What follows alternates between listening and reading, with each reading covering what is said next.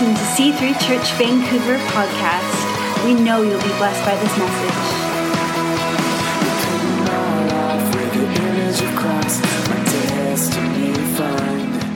You know what? When we talk on a theme or we talk on a topic, sometimes it's actually harder to get a message about it, because I really was praying into this week and going, God, we're not a seminar church.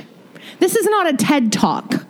I'm not here to bring you some great family tips, you know? And I was really quite concerned that I get a word, because that's what this church, if you're getting to know us as a church, if you're new to this church and you're just getting to know us, we're not a TED Talk type of church. We're a church that wants to hear from God. I don't know about you, but I definitely want to come to church and hear from God. Because he's living, he's real, and he has stuff to give us every week. And so this week, I was really praying into this word. And first of all, I want to start off by saying that when we talk about family, things can get a little uncomfortable for certain people. Not the people with the perfect family. So that 0.1% that is in here today that has a perfect family, you're going to love this message, no problems. But for the rest of us, I don't know about you, but family is pretty personal. And I just want to set this message up by saying that no family has to look like a certain mom and dad and 2.5 children. Okay, so we're not talking about that type of a family today. We're not talking about that image that the world would set up of perfection. We're talking about the place where you come from and where I come from, which is real. That when you close the doors, that place that the outside world doesn't see. It's the people in your world that see the real you, and you see the real them. So that's family. That's my definition of family. Do you understand? Are you with me? And I think in Vancouver, it's very interesting because we have, in this church, we actually have quite a few families, but we also have a lot of people who have created transient family. So they're planted into a city, and their actual genetic, biological family isn't near them. So then we create these people around us that draw close like family. And that's where the church comes in. And it's a beautiful thing that God has given us this opportunity to have two families as Christians. We get the opportunity for two families. And it's actually a gift. But I'm just going to stop right now and pray. So Father God, we just welcome you into this message and into this room right now. Father God, I just thank you that you are speaking to our church right now about who we are. And God, we just open up our hearts to hear from you this morning. Father, I just pray that you anoint this word. God, that we're not here to just talk about a theory, but we're here to hear from you. In Jesus' name, amen. So today I am continuing with the C3 Church Values series. And this is awesome because this is kind of like where we get to, for new people, get to know who we are. And for us as people who've been around for a long time, it's a reminder of who we are, of our identity. And it actually reveals a little bit more about the understanding of what we're doing in this place. When you start with values, you actually find that your vision is pretty easy to discover. And so many people start with vision, but in this church, we come back and we find out who we are and what God has called us to be. And then the vision, it flows directly out of that. So one of the reasons that we know that families is a hugely important part of C3 Church is that the vision for our church is that we would have a church of generations, men and women and children of all ages. And the best way to outreach to generations is to have family, is to reach out to families. Because in that, you will find you have the youngest and you will have the oldest. And it's such an important thing that churches begin to diversify and look at generations, the young and the old, because God has a heart for every single man and woman. It's not just a youth movement. And we're not a church just for the elderly. We're a church for generations. And that's what C3 Church Vancouver is. And we aim to be, and we declare it, and we're believing for it. And I can see it happening. There were times in our church, past in our history, we had a youth church called Primal. And there were moments in our church when we were mainly a demographic of generally one age with a few on the top and a few below. And at the time we had Primal Youth Church, we had a great influx of young people, teenagers, and early 20s. And at that point in our church, it was about 10 years ago, even longer now, maybe 12 years ago, we had a lot of teenagers get saved. And that's an amazing thing. But at the time, you could feel the need for adults in the church to teach these youngins how to go. And so a lot of us had to grow up really fast. Rosalie, Matt, Carrie, Tony, Megan, these people had to rise up and lead all of a sudden. And we had to, as just above teenage years in our early 20s, learn how to bring in the generations and raise them up. But what an incredible grace was upon that time. But we can see now, 10 years later, how God is beginning to develop generations in this house. And it is a beautiful thing. Whew. So today's message is called Family Matters because, yes, I'm talking about the things that pertain to family, but also my dad has this saying, and he said it over the years. He said it the other day, and I went, oh my gosh, your marriage is your seminary. Well, today I want to tell you, church, your family is your seminary. And as you can see, my parents have a big job ahead of them. They haven't graduated yet. No. This is our family photo. My poor parents, they have their work cut out for them. So what does it mean when I say your family is your seminary? It means that your walk with God starts at home. Today, I want to talk to you about two types of families, our physical family units and our spiritual family. And let me just say this is not just a message for the married couples. We all have family units. So remember that. For those who are without the support of God, God provides us with our church family. And for those who have amazing families outside of church, please know that in this church, we strongly believe that God loves the family unit. This is not about bringing division and choosing the church family over your genetic family. We're actually about restoration. And we're also about believing for salvation for your family. Whew. God longs to see relationships restored, not separated. So you will never hear us speaking about being a replacement to your family. We're always going to be praying for standing with you and believing for your family, no matter where they are and who they are. The reason this message is so important is that in our church is that God's ultimate plan to save humankind is the local church, his family here on earth. So today I'm talking about the title, Family Matters, but I'd really like to rename it as Family Matters to God. The reason that we talk about family matters, and the thing that really hit me when I was talking about this is that I was thinking about it and I'm like, okay, God, how did you plan to save the earth? Yes, we know that our part is the local church, but how did it all start? And the way that it really started is God's plan to save humanity actually started with a family. Mary and Joseph and baby Jesus. When we're born again, we go from having one earthly family to two families, your earthly family and your kingdom body. So all of a sudden, you're born into this new family. And you can put that other slide up. God, yeah. She's coming with me. So God planned to save humanity through a family. This is important to know because this is where we start. Now, Matt was spot on this morning. Galatians 4.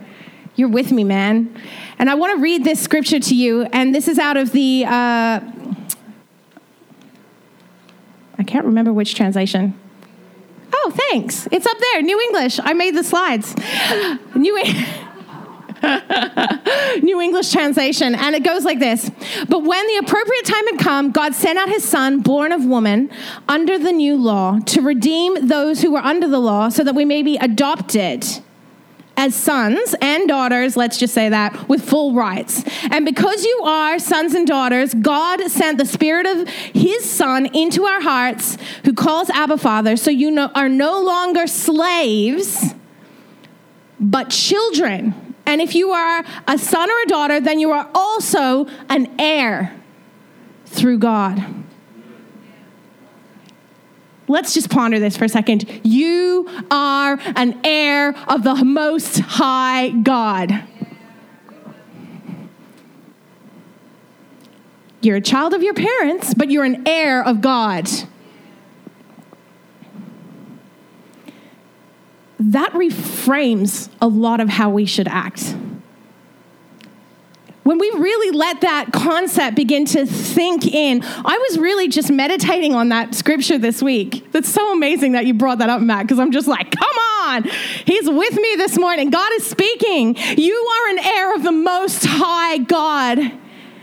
You know, we have to speak about values because it speaks about our identity. And I want to tell you today that your identity is defined by your Father in heaven. You are an heir of the Most High God. Our families are a great contributor to forming who we become.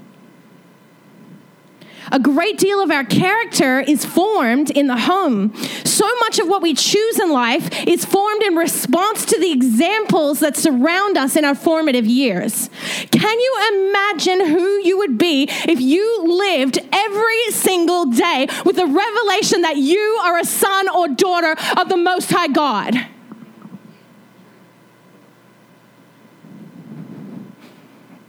The harshest reality for any parent to grapple is that their current actions will have an effect on the adults their children will become. Ouch. That terrified me. When we had Caleb, oh my goodness, reality check. Josh and I had been married for 6 months when we found out about our beautiful surprise package was on his way. I can say that because there's reasons why it was a surprise. I'm allergic to certain things. And here was this baby coming. We were early on in our marriage and we're like, oh my goodness, get on board. And when I held him for the first time, the weight of the reality that he was solely and completely reliant on me to teach him and feed him and clothe him and wipe that bum every day, 6 times a day, and all those things that we had to do. Oh my goodness, it was such a reality check. And I freaked out. And at his first birthday party, we actually had this awesome birthday party. We kept Caleb alive. It was amazing. Woo! We did. We had a huge party. It was all our friends were there, and they were all supporting us. They knew that what we were going through, and they walked with us. It was amazing. Friends and family, and everyone was like, "Yeah, you kept him alive. Good job." He's 11 now. He's thriving. It's fine. I feel very confident about keeping children alive now. Oh, dear. The thing is, our families teach us who we are. And I love this because this is actually a photo of Susanna, David, and Catherine, siblings, wearing the same ripped jeans. We all walked into my mom's house and went, no, wearing the same pants. So we had to take a photo. That was taken a couple of years ago. It's funny how families begin to look alike, isn't it? I actually have another photo. If you're hanging around this church, families teach us who we are. That's the who wore it best. Every week there's somebody who wears the same outfit. It's super weird. So if you're thinking of joining our church, I advise you to invest in some ripped jeans and a plaid shirt. No. We like diversity. I don't really mean that, but it's funny though to think about. Think about families often have their own language. In our family, everyone knows that Baba Deuce means juice. And we didn't correct Judah for so long that I think he went to preschool and the teachers didn't know what he was talking about. But we knew, so we didn't worry about it. You know, families have their own look. They have their own traditions. They often look alike. And usually over time, they begin to dress alike. Susanna and I constantly show up to church wearing the same outfit. It's really weird. We don't talk about it. I swear it's not planned. The one day that was really odd, we both bought a denim dress. That was weird. And so we both showed up and went, oh, same. That's weird. But seriously, think about it. How many people here have looked at their siblings and gone, oh my gosh, we're the same? It happens in church too. And the reason being is because we're spending time together. It's a togetherness. It's a reflection of each other. And it's a good thing. It's lovely. But it needs to be said that in church, we need to be careful that we don't become so much alike and so much looking at ourselves that we forget to look outside. Because how will our church grow? And it's all about, in this family, it's all about inclusion.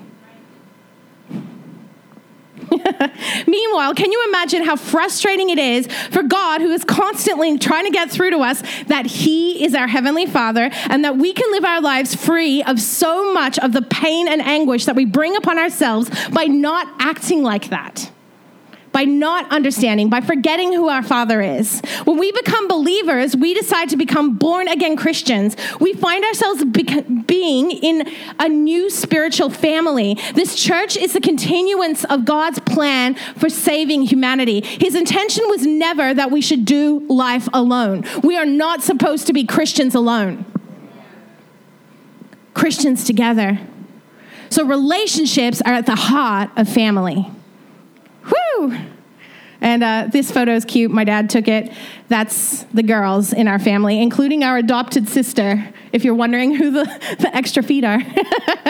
That's our adopted Jenny. This is why it's so important for us to ensure our relationships, both at home and in our church family, are strong. Relationships are at the heart of family. John 10:10 says, "The thief comes to steal and kill and destroy. I came that they may have life and have it abundantly." Conflict and offense are tools that the enemy uses to steal our peace and destroy our relationships. Guys, I've done this little graph up here. Megan, you can just skip forward too. Yeah, that one. The cycle of conflict. Now, let me just put this in. This is an infographic. If you don't know what that is, I like infographics. This is not based on years of science, okay? This is based on years of observation from me. But I was praying about this, and I'm like, this is a cycle of conflict that I see many people getting into. It's a visual graph of the cycle of pain we can easily fall into when relationships break down. They aren't necessarily in order, but left undefined and ignored, this is how many families find themselves in major trouble. So we have here lies, anger, unforgiveness, bitterness. Anyone felt any of those in their lives with family members or church family? Never. Not in this church. Never. Here's the thing. God has given us tools to build relationships. And that's what I really want to talk about today, rather than tear them down. For today's message, I have called them the cycle of healing. And I believe it is in practicing these 4 spiritual principles that we will have the opportunity to learn to live a life of spiritual and relational abundance. Woo-hoo! So this is my cycle of healing. We've got confession, truth, forgiveness, and love. This, again, is not scientific. This is biblical. I'd rather stand on the Bible than science any day.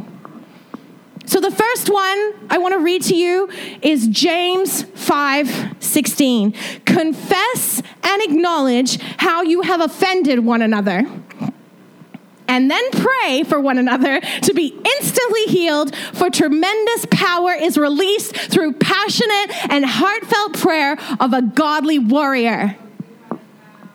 Church, I want you to say it with me. Confess and acknowledge how you have offended one another. Can you tell me what you get out of that? You know what I get out of that? We're all going to offend one another.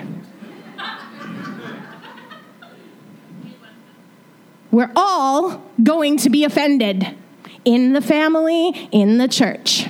We're all going to be offended. At some point or another, you will feel an offense. It's going to happen. If it hasn't happened, that's so awesome for you. Can you imagine? I can't even imagine that. You know, the easiest thing to do when you're feeling frustrated or upset with someone is to approach them with accusation. I bawled about this point. The beauty of a confession is that it relieves the receiver of guilt so that they can receive the critique with less of an immediate negative reaction. This is a skill, and it takes practice. I am preaching to myself.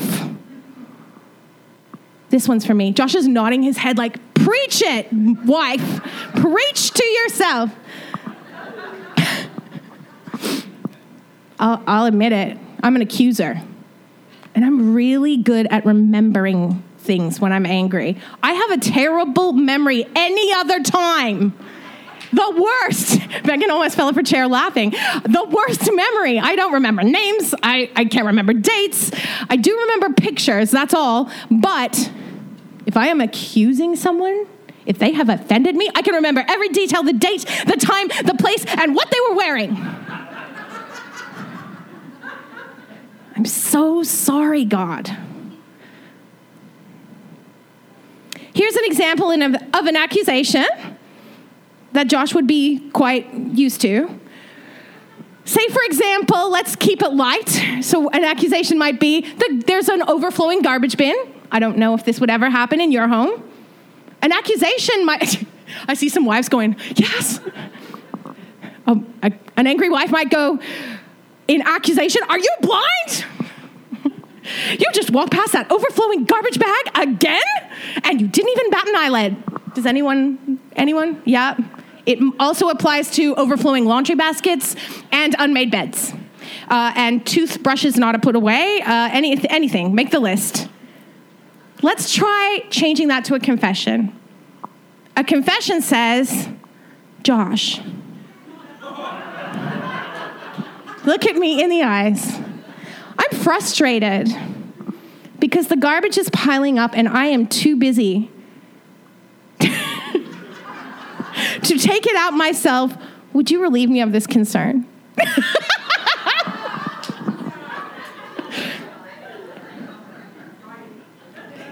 Is that going to happen? Well, it's going to take practice. I'm frustrated about the garbage. Will you please help me with that frustration? Confession begs us to ask ourselves, why am I offended? Write this down. Why am I offended? And do I have a part to play in the conflict? It's ownership. Confession can also, of course, include the confession of our own sins and the part you have played in creating the conflict. Let's not forget that.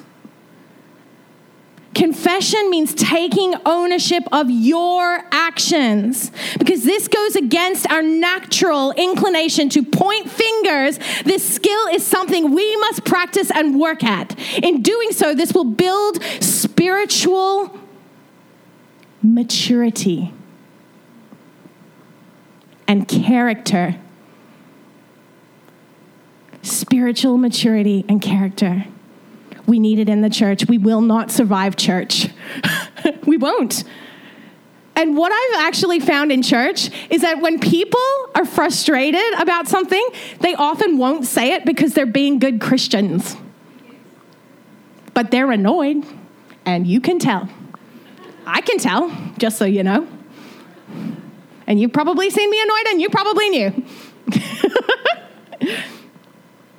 And it brings distance between relationships.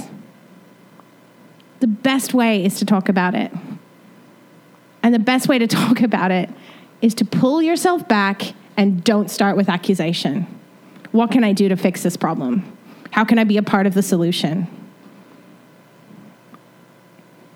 There are always going to be things that need fixing, by the way, in church life and in family life, because life isn't perfect, and that's okay. We've got a mighty God who is our Father. He covers us. So we don't need to be afraid of making these confessions. We actually need to do them. So the second thing that I want to talk about is truth in place of lies. And I want to read from John 8:31 and 32 in the New English Translation. It says, "Then Jesus said to those Judeans who had believed in him, 'If you continue to follow my teachings, you are really my disciples, and you will know the truth, and the truth will set you free.'" The hardest thing about conflict is usually the underlying truth, the word truth, that no one wants to say. Avoiding conflict to many people means avoiding offense, actually, which in turn means avoiding offending anybody. And sin is offensive. Who was here last week when Dad spoke about offense? Yeah, and he listed a whole bunch of sins, and even as he was saying them, it was uncomfortable in the room. You could feel it, and no one wanted to look at each other because you're like, it wasn't me. I didn't do that. You know? Sin is an offensive thing to talk about. Pointing out sin in someone's life is more than likely going to offend them, by the way. So there's approaches that we can use.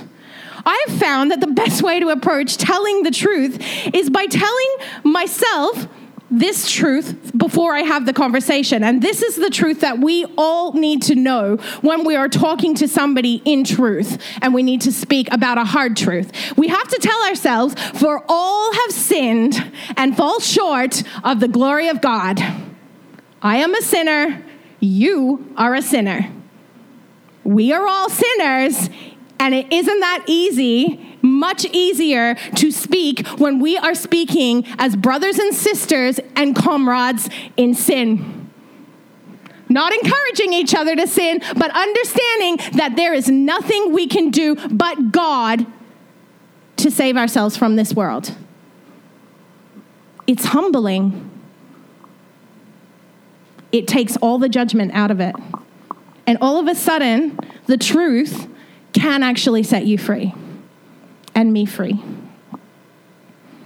The reason we have so many immature Christians in churches today is because the church has become so PC. We don't pastor our church members in truth, and when we don't do that, then we don't give our church members the chance to develop their spiritual characters.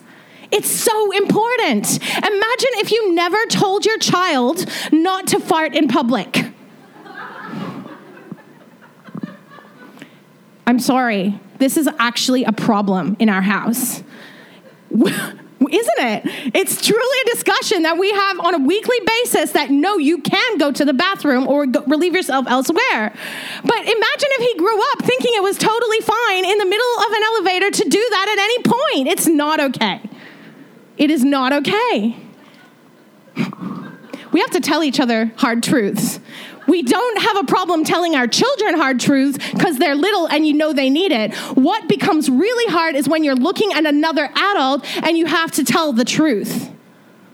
Because you don't want to offend anyone. And it is hard. Church, I'm running out of time, but I want to tell you this one story. Oh, no, I'm not. That clock is wrong. Yay, that's awesome. There's this one story I want to share with you.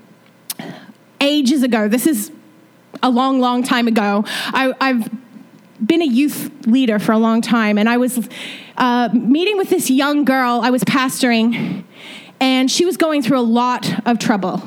And we had counseling sessions, like pastoral, just praying together and reading the Bible and talking about stuff that was holding her back. And I could see that she was tormented in life. It was not a good thing. And she totally spoke to me about all the painful things that had happened. She'd had a really horrible childhood. And I think it was probably the fourth session. Now, when I say session, these sessions would go on for hours because she was just offloading all this pain and horrible things that had happened in her life. In the fourth session, I realized, hang on a sec, you've been going to a lot of counselors and quite a number of pastors, and nothing seemed to be shifting or changing. And she actually, every time I suggested something or said, maybe we could do this, she already knew the correct counseling answer. She'd been to so many counselors for so long. And in actual fact, it got to the point where I realized, hang on a sec, the trauma that happened, and trauma, there's no quantitative way of saying it, but she had been in a really traumatic situation for a certain amount of years in her life. She'd actually been in counseling for 2 times that amount of time in her life. Years and years and years and years. And this thing wasn't shifting. And at the end of the fourth session, so this is probably hours and hours, like 15 hours of listening to this, I said to her, you know what? I'm not going to be able to help you. And she went, oh. And it kind of stopped her in her tracks. And I've got to read this because I was thinking about it. And she said, why? Why can't you help me? And I said, you have talked to me and every other counselor I'm pretty sure that you've been to about your childhood issues. But after prayer, I had this feeling, and I said, but I suspect that there is a hidden issue that you're dealing with currently that you aren't speaking about that really needs to get fixed. And I can't help you unless you tell me the truth. And she replied, I don't know what you're talking about. And I said, let me put it this way. Would you go to a doctor with a broken arm today and tell him about the broken leg you had as a child and expect him to be able to fix it? And she said no. And I said, okay, great. Then will you tell me what is happening in your life today?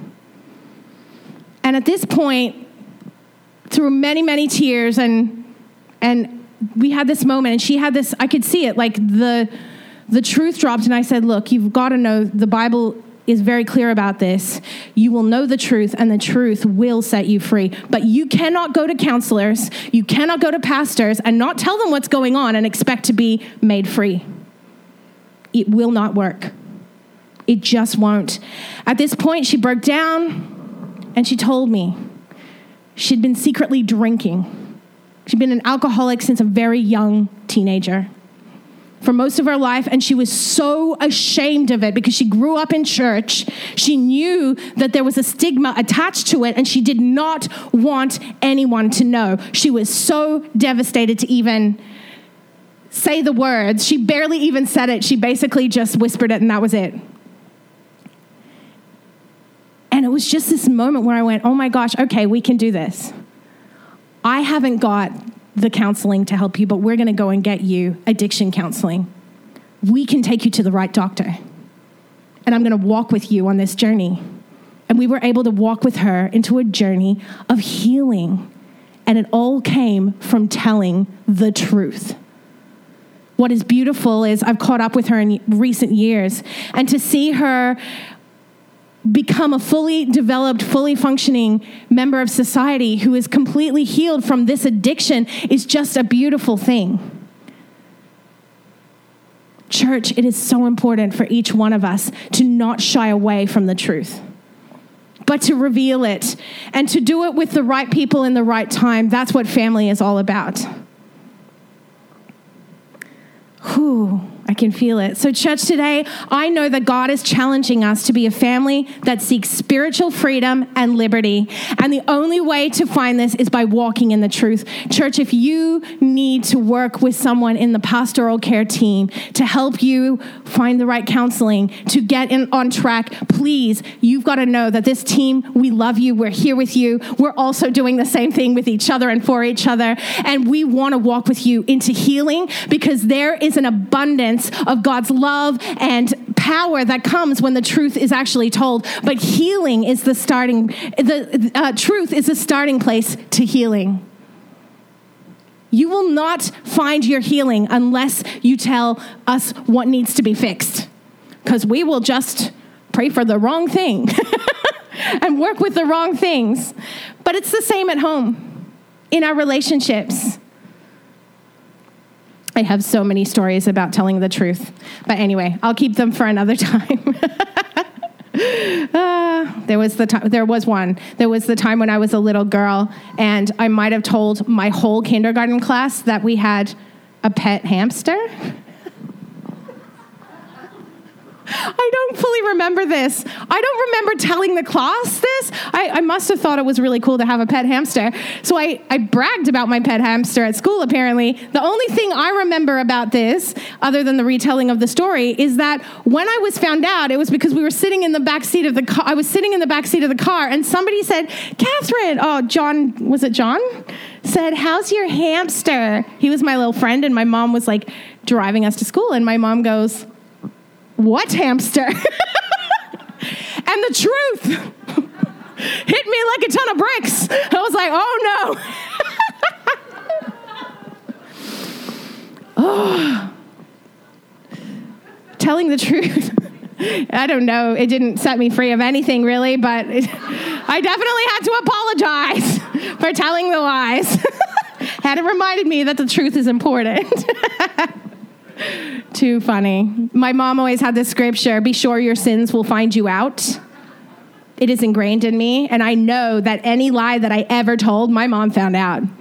It was angels, and it was John Dick who told on me all the time. Okay, so the third thing I want to talk about today is forgiveness. Ephesians 4:30-32 says, don't grieve God, don't break his heart. Whew. Ouch. His Holy Spirit moving and breathing in you is the most intimate part of your life, making you fit for himself.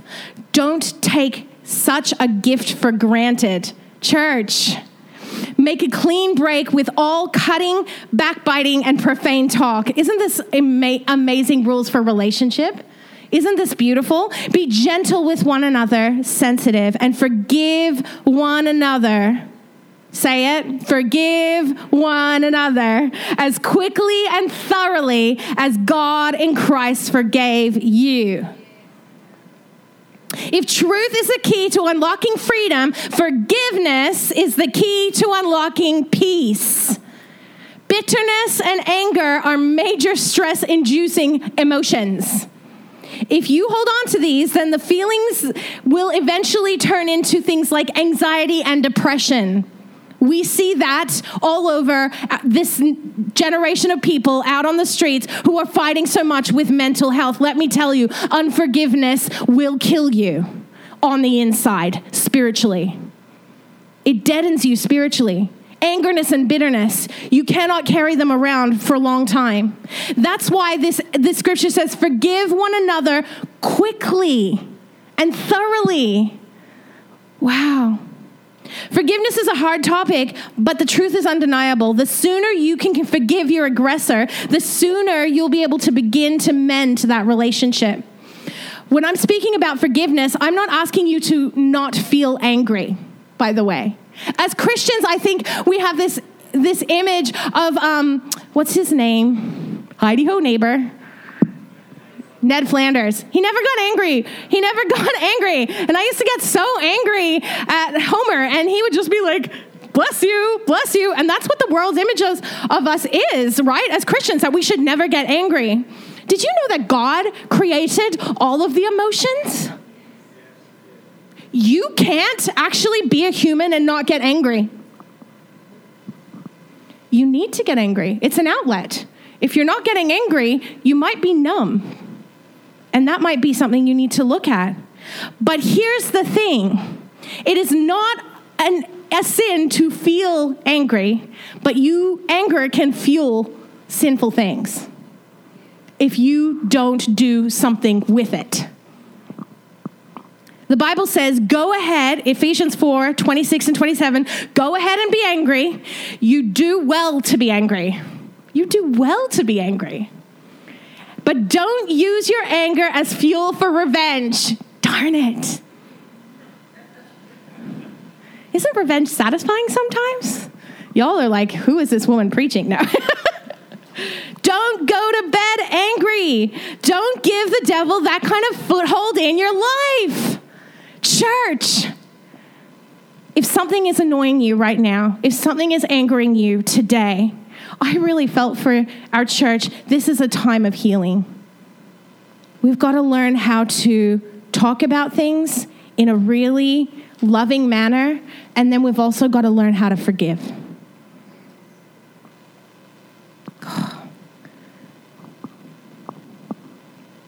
Do you know what this scripture says to me? I think it's funny that the early church had fights.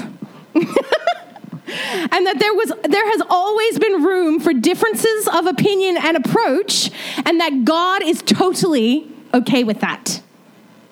Paul had to write this to the church. Be angry. That's okay. But just don't sin. Don't let it go too far. Again, I'm preaching to myself. When I was writing this, I was like, oh my gosh, Josh is just going to sit there going, yeah. Let me just say this clearly.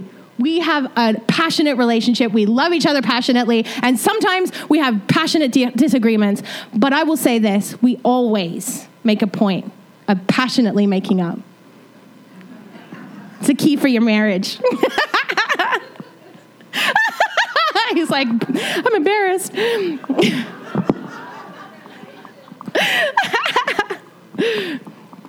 going to move on. It's about, you're welcome.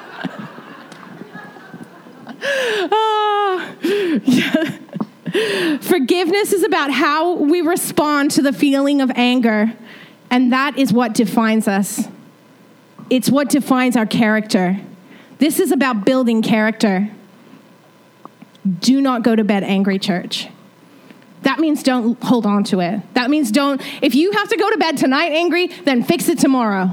Don't do it as quickly as possible. As quickly as physically possible. If you need to call someone today and say, we need to have a coffee, make a date and talk about it. If you need to go and call your mom or your friend or your sister or that person that you've been holding on or your husband and wife, look them in the eye today and say, we are going to work this out. We're going to work on it. Today, your healing is going to begin, and I know it starts with forgiveness. There is healing here right now. I just feel the Holy Spirit.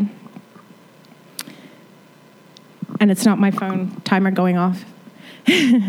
But God has got our church's future at stake. And to move forward as a church and to grow as Christians, we need to allow this work to happen. And we need to practice it. And it's not always going to be easy, and it's not going to be perfect. But let me say this.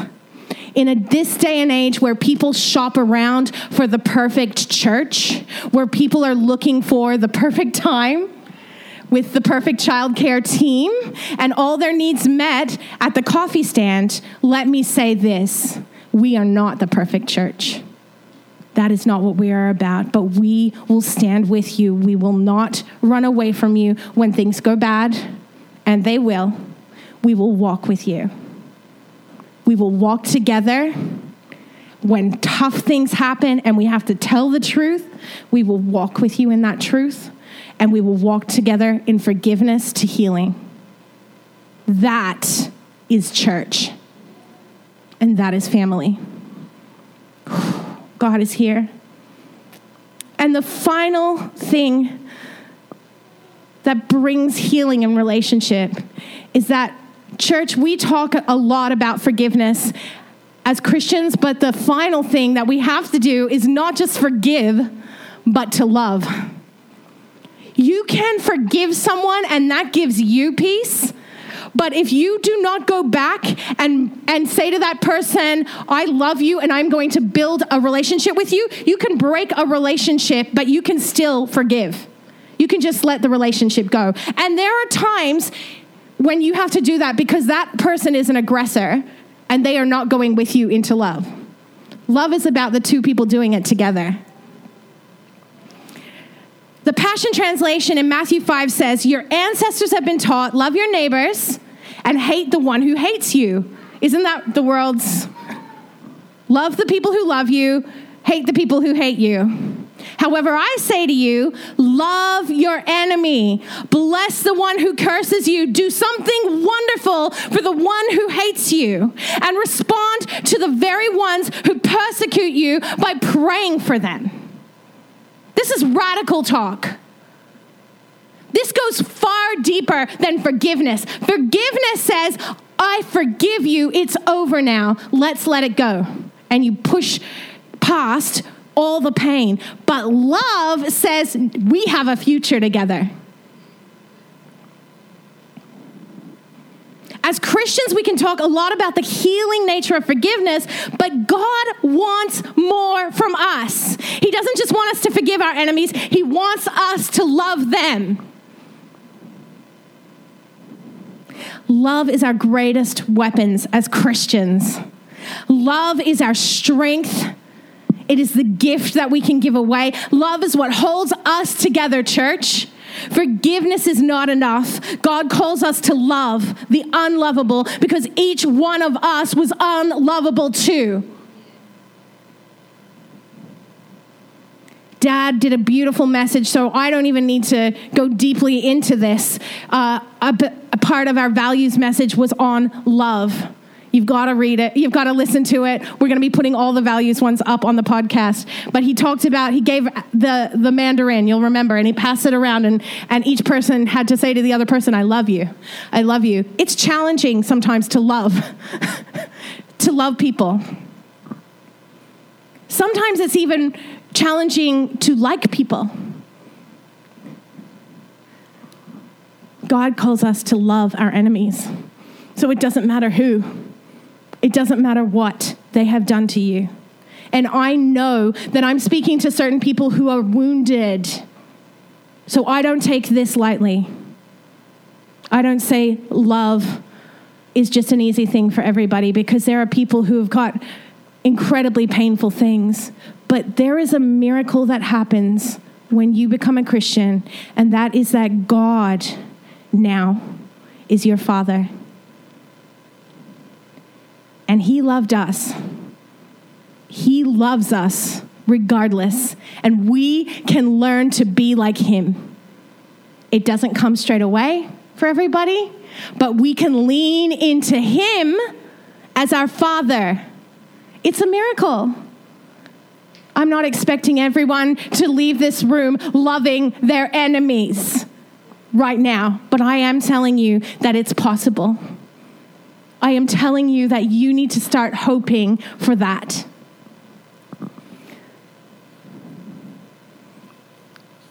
Beautiful. I just want to read this final scripture. 1 Corinthians 13, 4-8. And it says, love is large and incredibly patient. Love is gentle and consistently kind to all.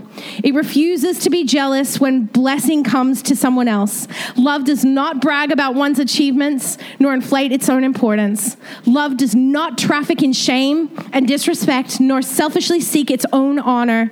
Love is not easily irritated or quick to take offense. Love joyfully celebrates honesty and finds no delight in what is wrong.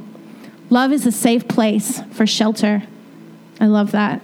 And it never stops believing the best for others. Love never takes failure as defeat. It never gives up. And love never stops loving. Love never stops loving.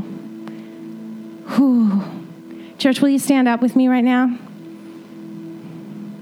We've got this little circle of healing. Confession, truth, forgiveness, love.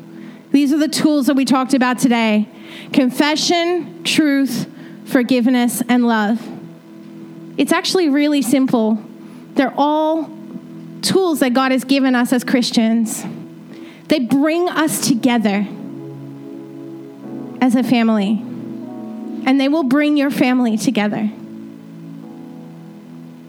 I think Sam's just gone to go and get the kids. This morning, we're going to do something a little bit different. And we're going to pray for the families. They're coming on in. Just kids, go and sit with your mom and dad. Beautiful.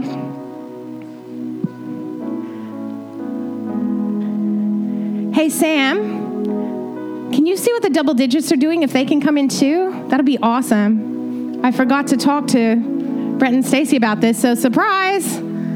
Sorry, Stacy. That's my bad. I just confessed. Will you forgive me? Thank you. I love you. It works. Oh, thank you, mighty God. Church, we didn't want to miss Family Day weekend. And next weekend is going to be a wild weekend of worship. You do not want to miss what God is doing in this place. It's going to be crazy. Did you know that Jamie and Aaron are coming too? It's going to be wild.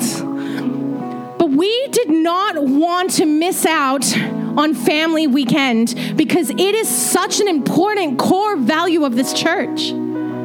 Families, relationships. Beautiful. Thank you, mighty God. You know, when Susanna was singing It Is Good this morning, I felt like there was a declaration happening over our families and over our relationships here in this church. And I want to say it right now, that declaring that God is good when things are bad is not denial, church. It is an act of faith.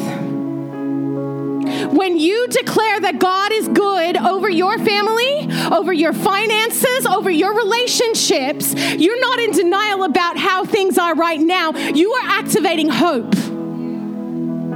When we were worshiping, I heard God say to me, faith is the substance of things hoped for. Church, today God is calling you to want more for your life, for your family, for your children, for your relationships. He is calling us to hope again. I'm going to get all the families with the children and the double digits to all come and stand at the front here. And as a church family, I'm going to get the rest of you to come and stand behind them.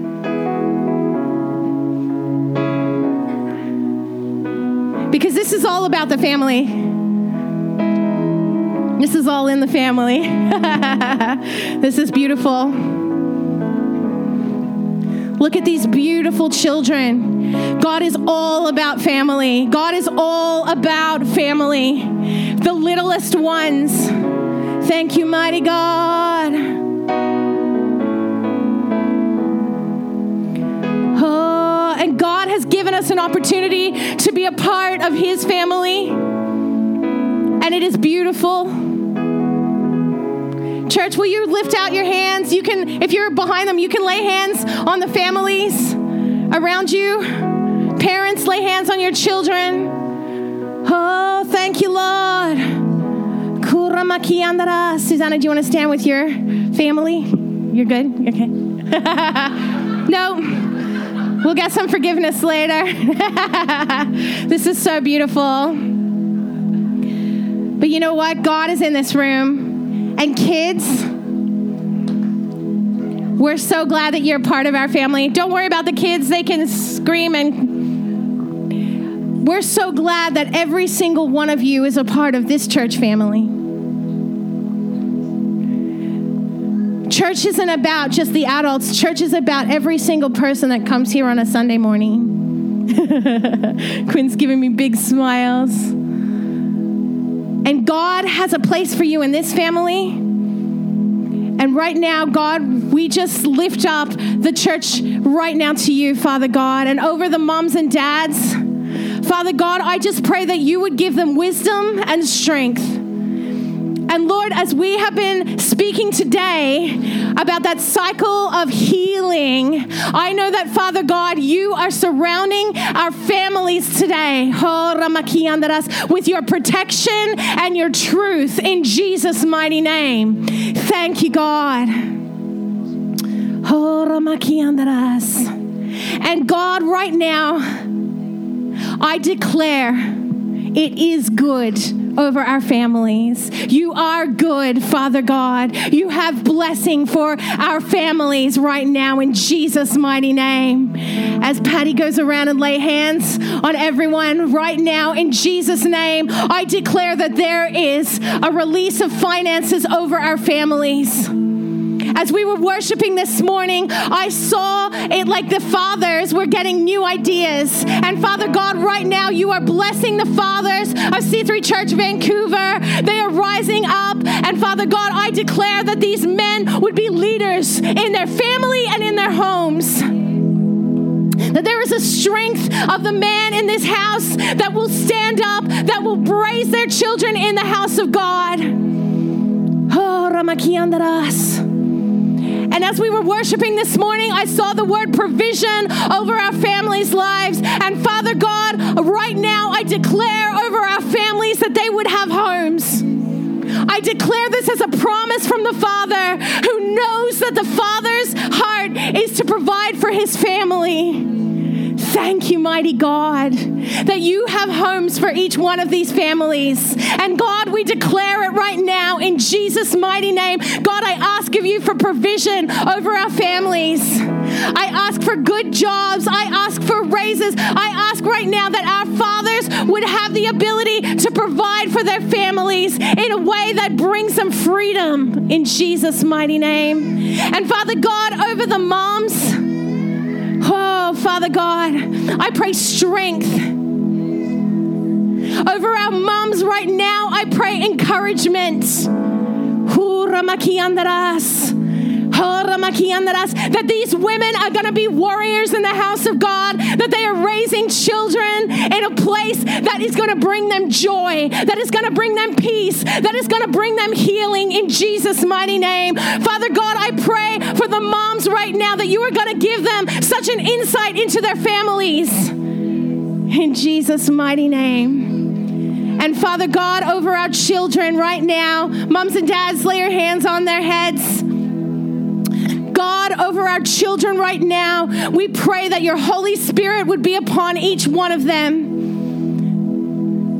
God, that you would walk with them through this year. Father God, that you would be with each one of our children, that you would help them in their schoolwork, that you would help them in their home lives, in their relationships. For the littlest ones, Father God, that you would protect them in Jesus' mighty name. Give them good health, Father God.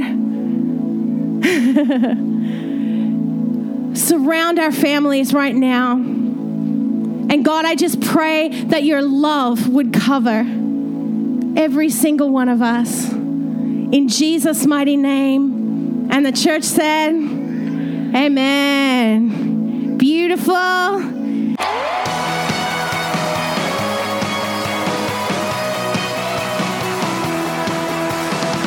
Thanks for listening.